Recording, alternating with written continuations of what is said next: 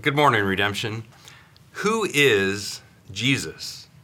It's the most significant question I'd suggest that you can ask. For starters, because Jesus is the most significant figure who's ever walked the face of this planet. As a famous historian, Yaroslav Pelikan, puts it, Jesus is the most dominant figure in history. He says, if it were possible, with some sort of super magnet, to pull up out of history every scrap of metal bearing at least a trace of his name, how much would be left?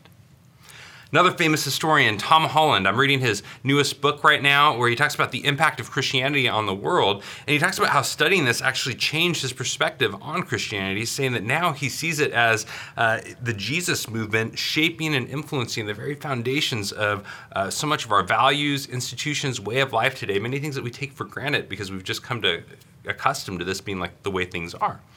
He's suggesting that we live in a Jesus-shaped world. But you'll notice I asked not who Jesus was, but who Jesus is. Because Jesus is more than just an interesting historical figure. Jesus is alive and he's still changing lives today. My kids have this show they love to watch called the Who Was Show. And it looks at interesting historical figures such as who was Amelia Earhart, who was George Washington Carver. But if they made one about Jesus, it would more aptly be titled not who was Jesus, but who is Jesus? Because Jesus is the reigning king who's conquered death and is ruling over heaven and earth today. Around the world, billions of worshipers on every continent worship him as Lord. In Africa, Asia, Latin America, and yes, even some here in the United States, lift up Jesus and worship him and devote their lives to him as their reigning king. Jesus is the leader of the largest global movement that the world has ever seen.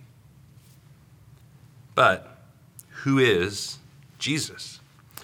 You ask people on the street today, you get a lot of different answers. He's a teacher, he's a mystic, he's a revolutionary. How would you fill in the blank? If you were to say Jesus is blank, how would you answer that? What if you could sit down with Jesus' best friend and ask him how he would fill in the blank? Well, the reality is we can in the Gospel of John. I'm excited because we're launching a new series today on the Gospel of John. And the Gospel of John is one of my favorite books in the Bible. And it's a book that is all about introducing us to who Jesus is. Now, John, the author, was Jesus' best friend during his ministry and all. And so he calls himself in the book the beloved disciple, or the disciple whom Jesus loved.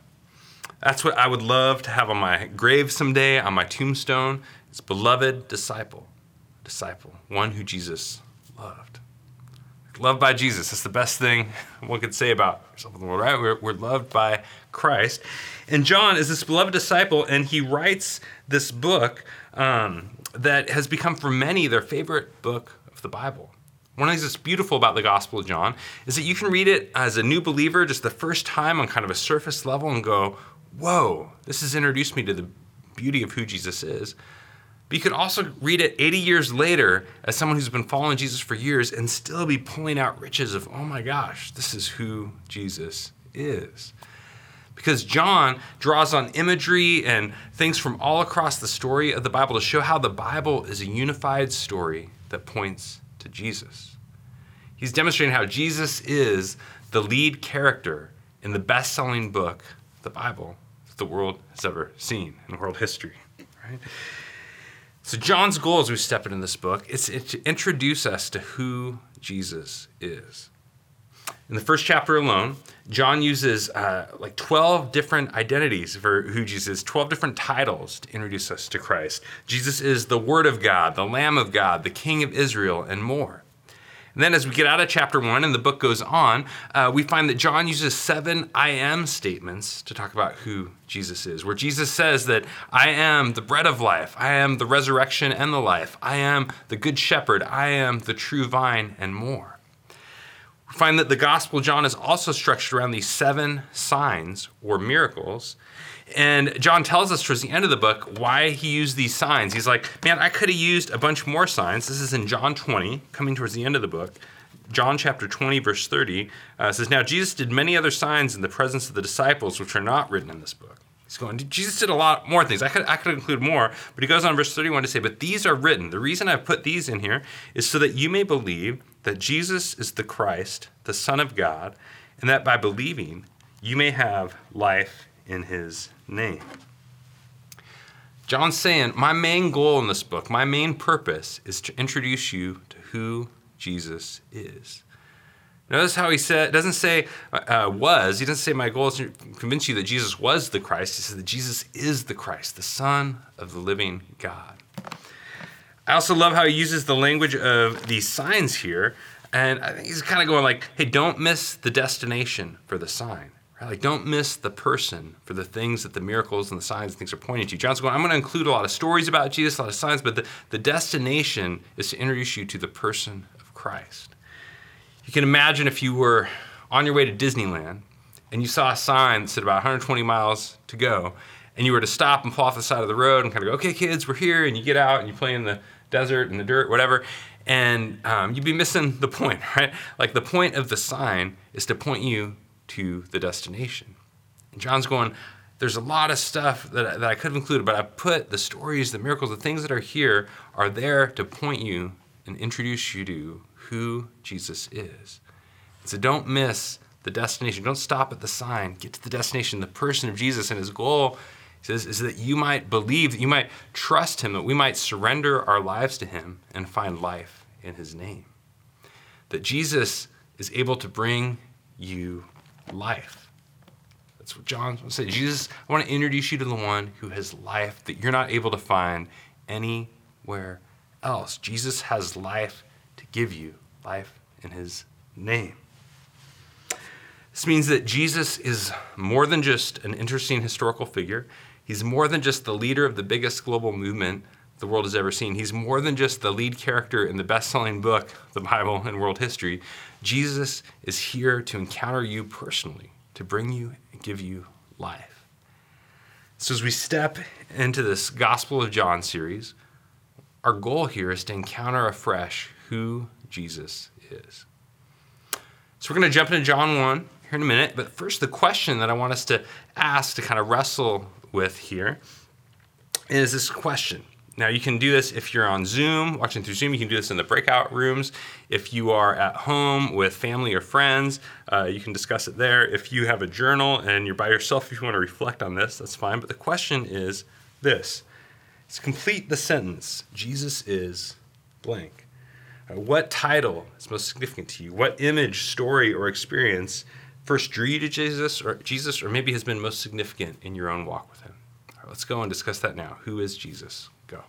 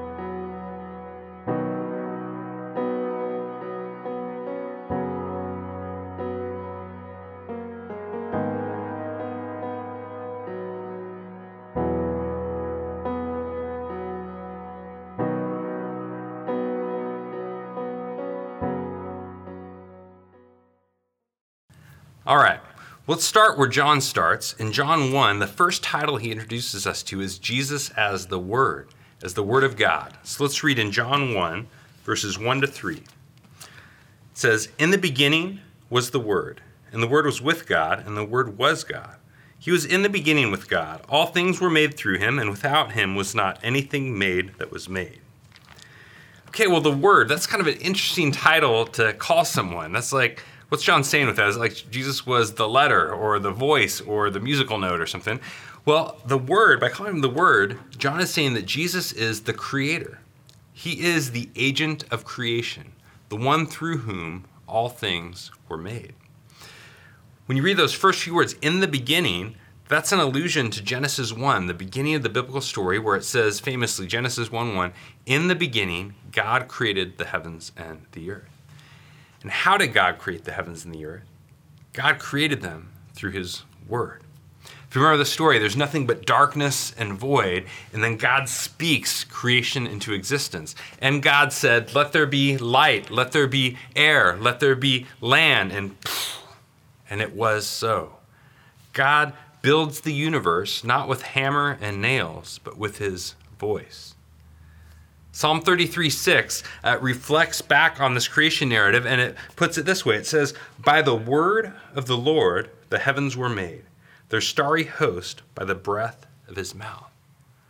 The psalmist here is going, like God's breath, his ruach, his spirit that was hovering over the chaos at the beginning of creation, and God speaks his word, and through his voice, he brings creation into existence. This is a theme in Scripture. 2 Peter 3:5 says that by God's word, the heavens came into being. Hebrews 11:3 says that the worlds were prepared by the word of God, so that what is seen was not made out of things which are visible.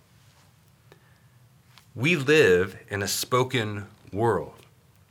You've heard of spoken word poetry, but God does spoken world poetry, right? Like Jesus is the spoken word through whom our spoken world comes into existence. I love both J.R.R. Tolkien and C.S. Lewis, two of the kind of most famous Christian authors of the last century. Both used images of God singing the world into existence.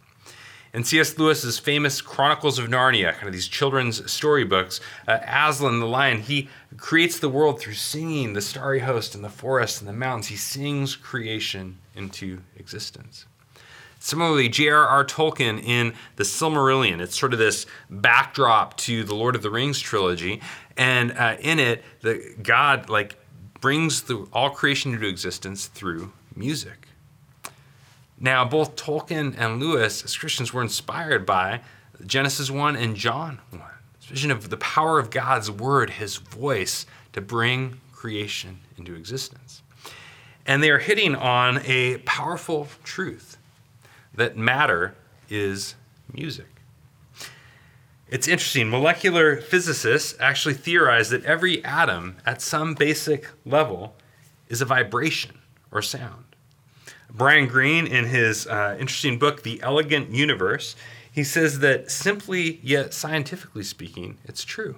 Matter is music. And this fits with the biblical picture that, biblically speaking, all matter is embodied sound.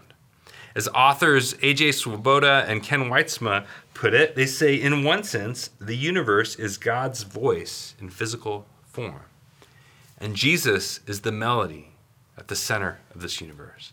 The melody around which God orchestrates and brings around all the rest of creation. That everything is orchestrated around the sound of Jesus, God's voice at the center of the universe.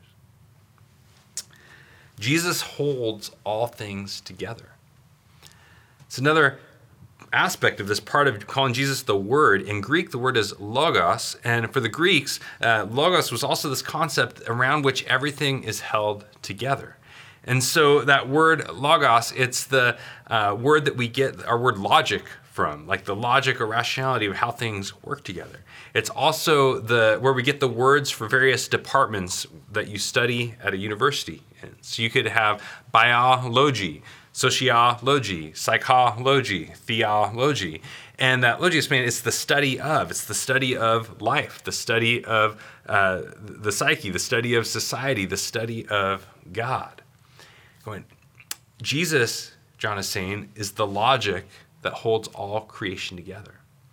Only for the Greeks, that logos was more of like a concept, like an abstract concept. But John's going, no, the logos is a person. So we're going to read later in John's gospel, Jesus says, I am the way, the truth, and the life. I am the truth that holds all things together. That truth is not just an abstract concept, but all truth is ultimately grounded in Christ, the person of Christ, the living word of God. Jesus is the logic that holds all creation together. Now, this is true. This means all of life is all for Jesus. That's our vision statement here at Redemption. All of life is all for Jesus. And one of the reasons that we say that is because all of life has come from Jesus. That Jesus is the one from whom our world's existence is derived. This means that there is no sacred secular divide, no physical spiritual divide, no dichotomy where this kind of stuff over here is spiritual for God and this other stuff is off limits, this is more just for us. No, it's saying all of life comes from Jesus and all of life is for Jesus. That's one of the reasons we do these First Wednesday events, a monthly gathering where we look at how the gospel relates to different aspects of culture. It's because we believe that all of life belongs to Jesus. And so we want to look at that and go, how does the gospel relate to this aspect of culture or that aspect of culture? Because there's no area that's off limits for explaining how does this relate to Christ, the living word of God. I believe this means that we should be a curious people. Curious about God's world because all of it belongs to Jesus. It's ultimately his. I love Jonathan Edwards talks about how all creation echoes Jesus' glory. All creation echoes Jesus' glory. In this passage, he says, the easiness and naturalness of trees and vines are shadows of Christ's beauty and loveliness. The crystal rivers and murmuring streams are the footsteps of his favor, grace, and beauty. When we behold the light and brightness of the sun, the golden edges of an evening cloud, or the beauteous rainbow, we behold the adumbrations of his glory and goodness, and in the blue sky of his mildness and gentleness. It's not only the beauty of creation, but also the bigness of creation that points and speaks to and echoes Christ's power as the living word through whom all things were made. Jesus is the agent of creation. John wants us to know, as we're getting ready to dive into his gospel here in this introduction, John wants us to know that the one who came to save the world is the very one who made the world. I love how Athanasius, the early church father in the 4th century, put it, where he said, it is right and fitting that the redemption of the world is wrought through the same word by which the world was made. When Jesus is not only our Savior, but our Savior is also our Maker.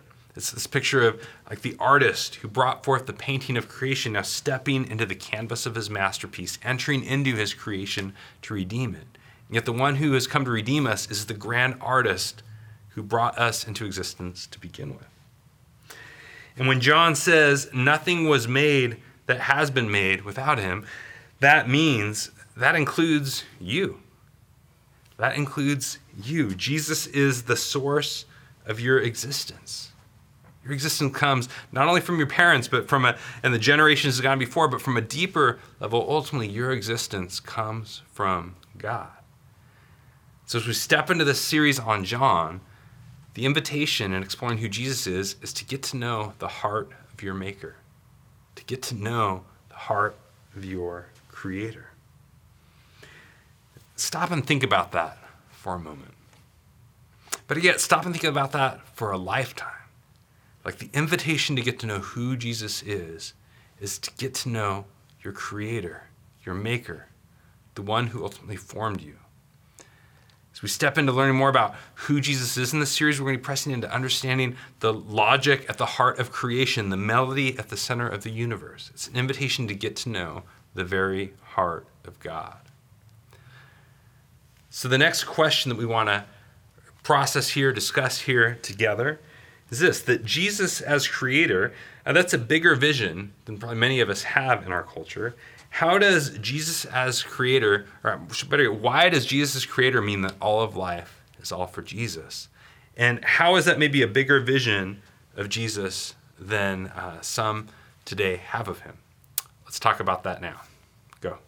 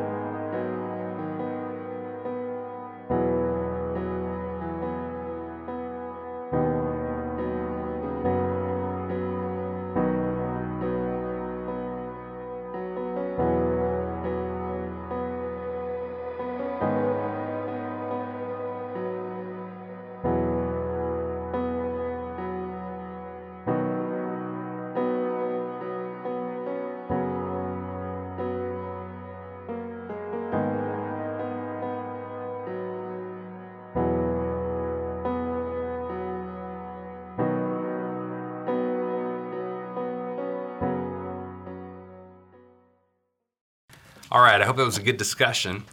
Now, in verse 1, we also read that the Word was with God and the Word was God. Now, that's Trinitarian language. John is pointing here to Jesus as the second person of the triune God. That Jesus not only has this role with creation, but this identity as the creator. When you think about your words, the Word is a Trinitarian image. Your words, they proceed from you, so they're distinct from you, and yet they're identified with you. They're your words and not another's, right? And similarly, Jesus proceeds from God, so he's distinct from God as a person, and yet he is God. He shares this identity, nature, essence, substance with God. As John puts it here, he is with God, or distinct, and yet he is God. Divine. Jesus is both distinct and divine. The Nicene Creed uses two similar images for this that we also see in the Gospel of John. The image of a child and the image of light. And so the child imagery, the Nicene Creed refers to Jesus as the only begotten Son of God. And that image is a child imagery. So you think about a child, the child proceeds from their parents. And so they share, they're distinct from their parents as a person, yet they share this identity, essence, nature, substance that they receive from their parents, even their name with their parents. So they're distinct, yet share this identity with their parents. Another image that's used is light from light. The Nicene Creed refers to Jesus as light from light. And we're actually going to see that next week in John 1, verse 4, the very next verse of John. He refers to Jesus as the light of the world, the light that comes from God and brings life to the world. If you think about light, if you think about like the sun and the rays that proceed from the sun, the rays that proceed from the sun, they're distinct from the sun. They're kind of their own thing. And yet they share the same nature, identity, and essence with the sun that they proceed from. Light from light. Now, all three of these images, they point to the fact that Jesus, he proceeds from the Father, and he shares his identity with the Father. He's distinct, yet divine, sharing this essence, nature, substance with the identity of God. What this means practically is that if you want to know what God is like, look at Jesus. Jesus is an accurate reflection of who God is. In John 14:9, Jesus is going to say this later in John's gospel. Here in John 14:9, he says, "If you've seen me, you've seen the Father," because he has come from the Father. I love how Hebrews puts it. In the book of Hebrews, chapter 1, verse 3, it says that the Son is the radiance of God's glory, the exact representation of his being. Jesus is the exact representation of God. Now, in context here in Hebrews, it's just said before this that in the past, God spoke to our forefathers in various ways. He spoke through prophets and these various ways, but now it says God has spoken to us by his Son. Catch that imagery of word. Jesus is the spoken word. God has spoken to us by his Son, through whom he made all things. And goes on to say here that the Son, Jesus, is the exact representation of God's being. He is the radiance of his glory. The early church father Gregory of Nyssa in the 4th century, he talked about this verse and Jesus being the radiance of God's glory. That's kind of light imagery. And I find this really powerful. This is what Gregory had to say. He said, "As the light from the lamp is of the nature of that which sheds the brightness and is united with it, for as soon as the lamp appears, the light that comes from it shines out simultaneously. So in this place, in Hebrews 1:3, the apostle would have us consider both that the Son is of the Father, and that the Father is never without the Son. For it is impossible that glory should be without radiance, as it is impossible that the lamp should be without brightness." Seeing that Jesus eternally proceeds from God, there was never a time when he was not. He's always with God as the Word, as the Son, as the light, that Jesus proceeds from God, and shares his identity with God. The Father, the Son, and the Spirit together are an eternal communion of love. And that this means that to encounter Jesus is to encounter God. Jesus is not a fake Instagram account. Right? Like today, we can create avatars that actually are nothing like us, the people who have created them. They look nothing like the person. We can present an Instagram life that is nothing like our real life and our dirty dishes and whatever else behind the scenes. We can get on Facebook and project how we want to be seen and known, but it can be entirely disconnected from the reality of who we really are. For example, someone actually recently made a fake Josh Butler Instagram account, right? So this is serious business that unfortunately we have to deal with today. I've got to address this. And no, I'm just joking. It's actually kind of funny. But someone made this fake Josh Butler account, and it must be someone here at a church because they will take analogies or metaphors from sermons, things that come out, and we'll post them up like this one. So this is #GraceForPyromaniacs. And this came out of one sermon where I shared a story of my son who accidentally set a neighbor's house on fire, and the neighbor forgave him and had grace for him. And so God has grace for us when we, do bad things. And so this post became kind of Grace for Pyromaniacs, and over in the caption kind of goes off beyond this and extends the metaphor to often almost ridiculous lengths or whatever, right? And the reality is some of us have had kind of a fake Instagram account experience with God, right? That, there are people who have said things about God, done things about God, have done things in his name that, have distorted or jacked up our impressions of who God really is. But kind of like this fake Instagram account, it didn't come from me. It claims to represent me, but it didn't actually proceed from me. It didn't actually come from me. It's not an accurate representation or image of who I am. And whoever this account is, they make fun of me for making these metaphors. I'm actually going to flip the script and make fun of the making fun of the metaphors by actually turning this into a metaphor. So there we go. But there's this picture here, this fake Instagram account. And Jesus is not a fake Instagram account. He is the real deal. He proceeds from the Father, and he accurately represents the Father. As we step into this series and we explore who Jesus is, some of us have some perceptions of God that need to be challenged, need to be shifted. Maybe for some of you, you've come to see God as kind of cruel and vindictive, and we need to encounter the sacrificial compassion of Jesus. For others, maybe we've come to see God as kind of this pushover pansy, sort of the eternal nice guy. And we need to encounter the prophetic fire of Jesus. Jesus is the real deal. He proceeds from God, and he accurately represents who God is because he is the second person of the triune God. He is distinct yet divine. He is God. Now, historically, this is the problem with some heresies that have existed in church history. Heresy, that can be a loaded term, but essentially means false teaching, and usually has to do with really serious matters, things about like who God is, who Christ is, things at the center of our faith about the identity of God.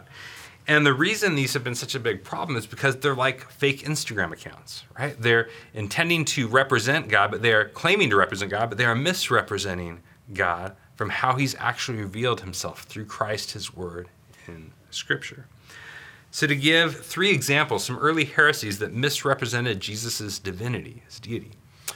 One of these is called adoptionism.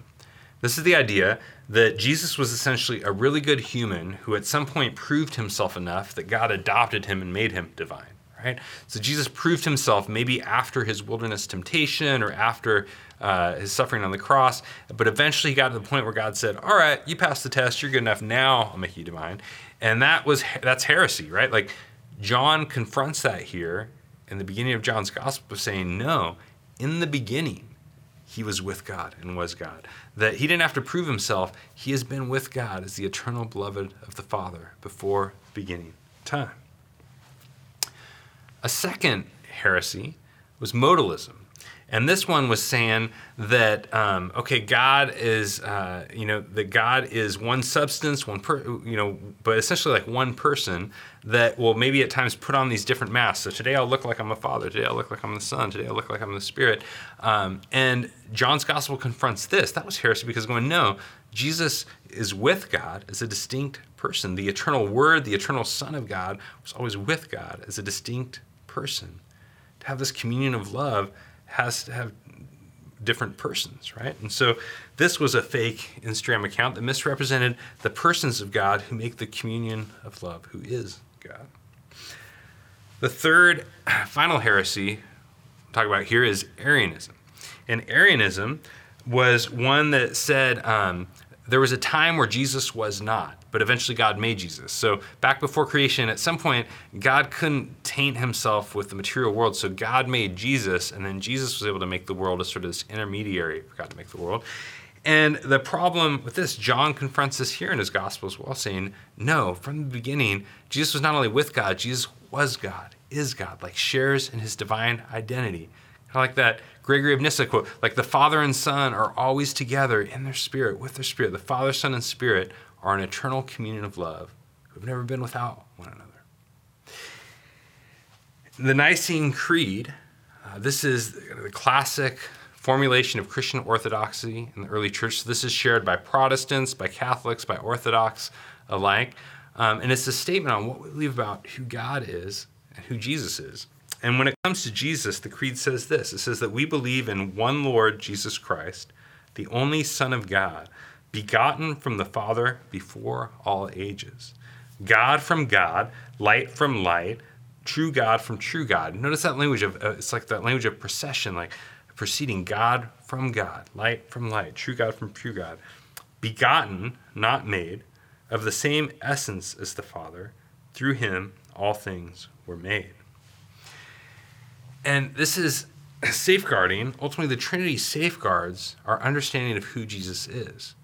The reason it's important is not just for like abstract speculation or whatever, but it arises from grappling with who is Jesus.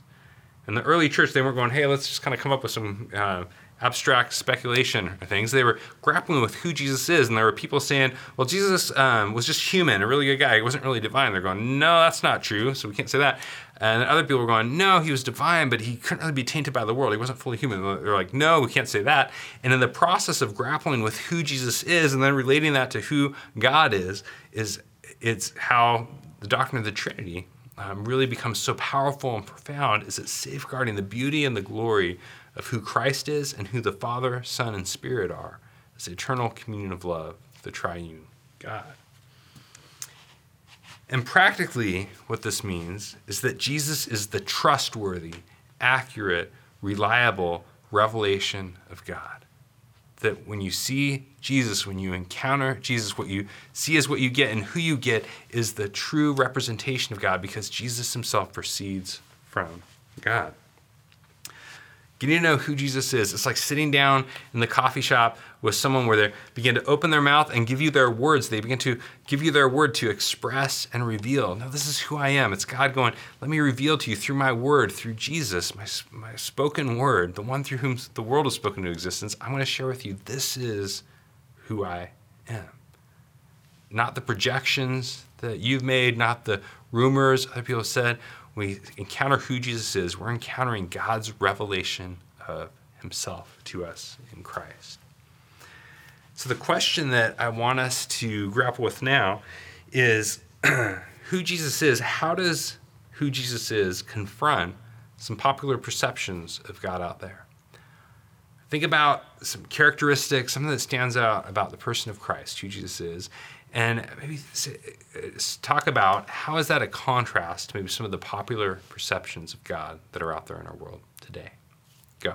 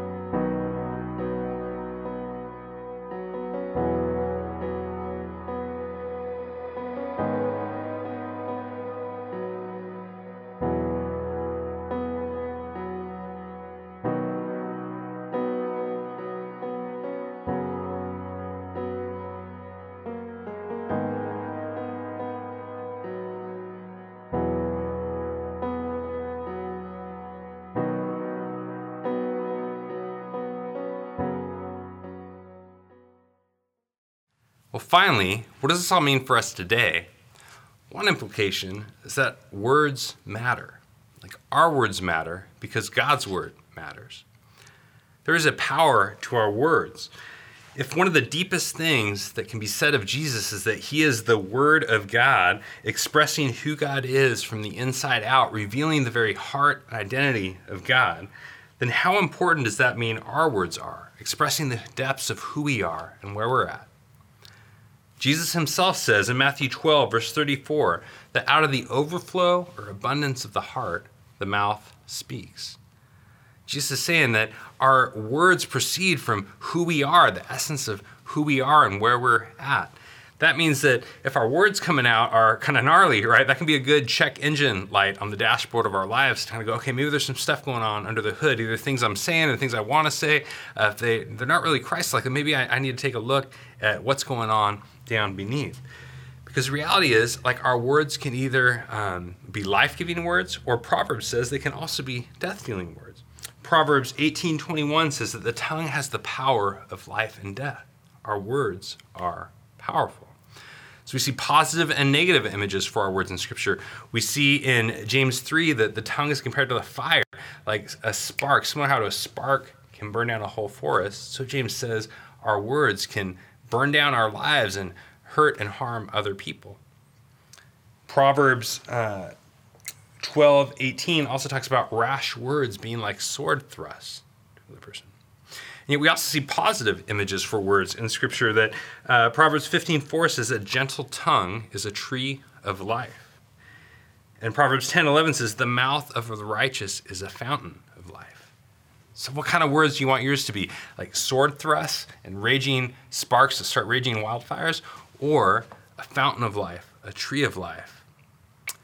That our words can either build bridges or walls. And what we see in the gospel is that God's spoken word built a bridge to us, and the word who ultimately became flesh for our redemption.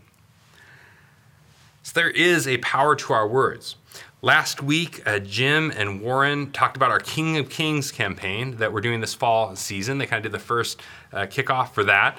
And one of the things that we talked about was just going as we head into the election season this fall, that we'll all be coming from our various leanings and places we're coming from, but we want to really lift up in this season is Jesus as the King of Kings, that he has our ultimate allegiance over any idols or ideologies that might be at play today. We want to ultimately lift up Jesus as the King of Kings in our devotion to him.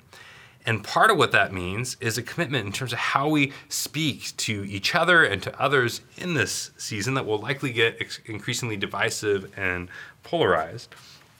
And so we had the King of Kings commitment was one thing we talked about, and a few dozen of you have already signed that. Over 60 people have already signed that, stepped into that, and that's us committing to going the kind of people that we want to be, a Christ-like posture. And some of those things had to do with fruitful speech, like the way that we speak to and about others. That we would not dehumanize or use caricatures of where other people are at, but that we would really take a humble learning posture, that we would seek to remove the log from our own eyes, that we would love and pray for our enemies, that we would have a posture of worship and treating others with dignity and respect as image bearers. That doesn't mean that we can't enter in, that we can engage in the conversation, important national conversation, all that we would do so with a Christ-like posture that ultimately seeks to love God and love our neighbor as ourselves, both in person and online, and the ways that we conduct ourselves as followers of Jesus in this season. There's a power to our words, and so we want to follow Jesus in that arena of our life.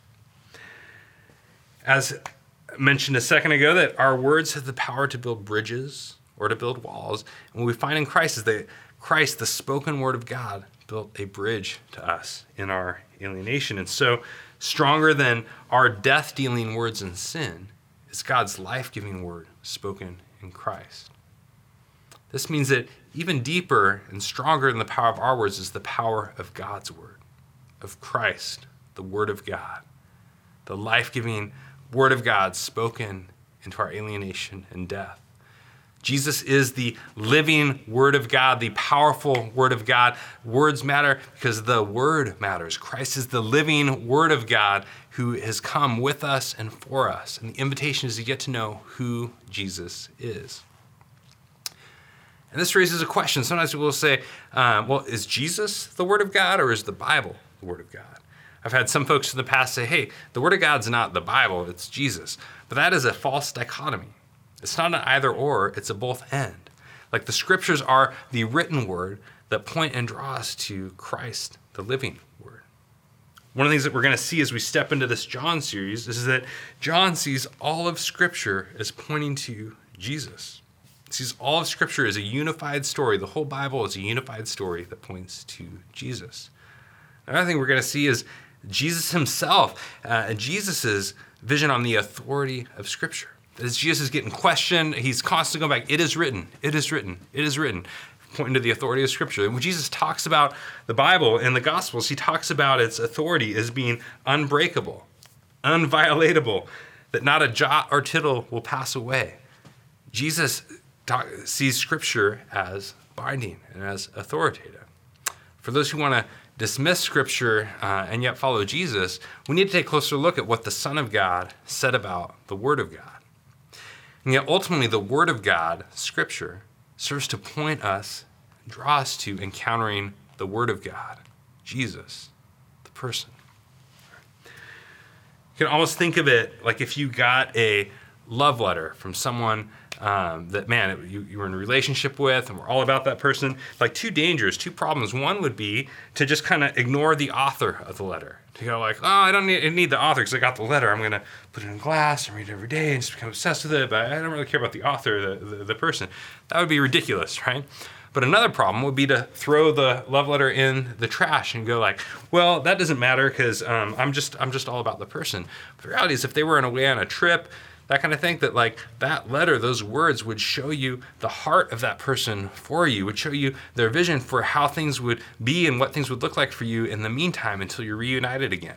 And similarly here, as we step into the Gospel of John, similar to how we want to approach Scripture as a whole, it's going, the invitation is to encounter through it who Jesus is. Vision, our goal, the invitation for this whole series, encounter who Jesus is, because as the living Word, Jesus is what God has to say to the world. And the invitation, even this morning, is to come to Jesus, the Word of God, the voice of God, the melody at the center of the universe, the logic who holds together creation, Jesus, the living Word. And as we come to the table, for those of you who prepared the elements of communion, either with family or friends, or whoever at home, whatever you have available, but as we come now to receive communion, we come to Christ, the Word, who took on flesh, to be seen in the bread, to be broken and given for us.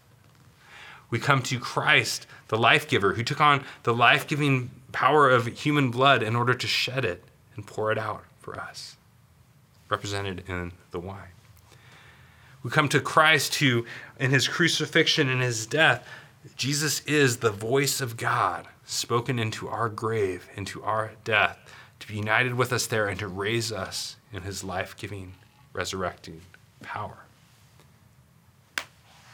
Jesus is the spoken word of God. And the invitation now is to respond with our words of worship. So let's join together now and worship Christ, the living Word.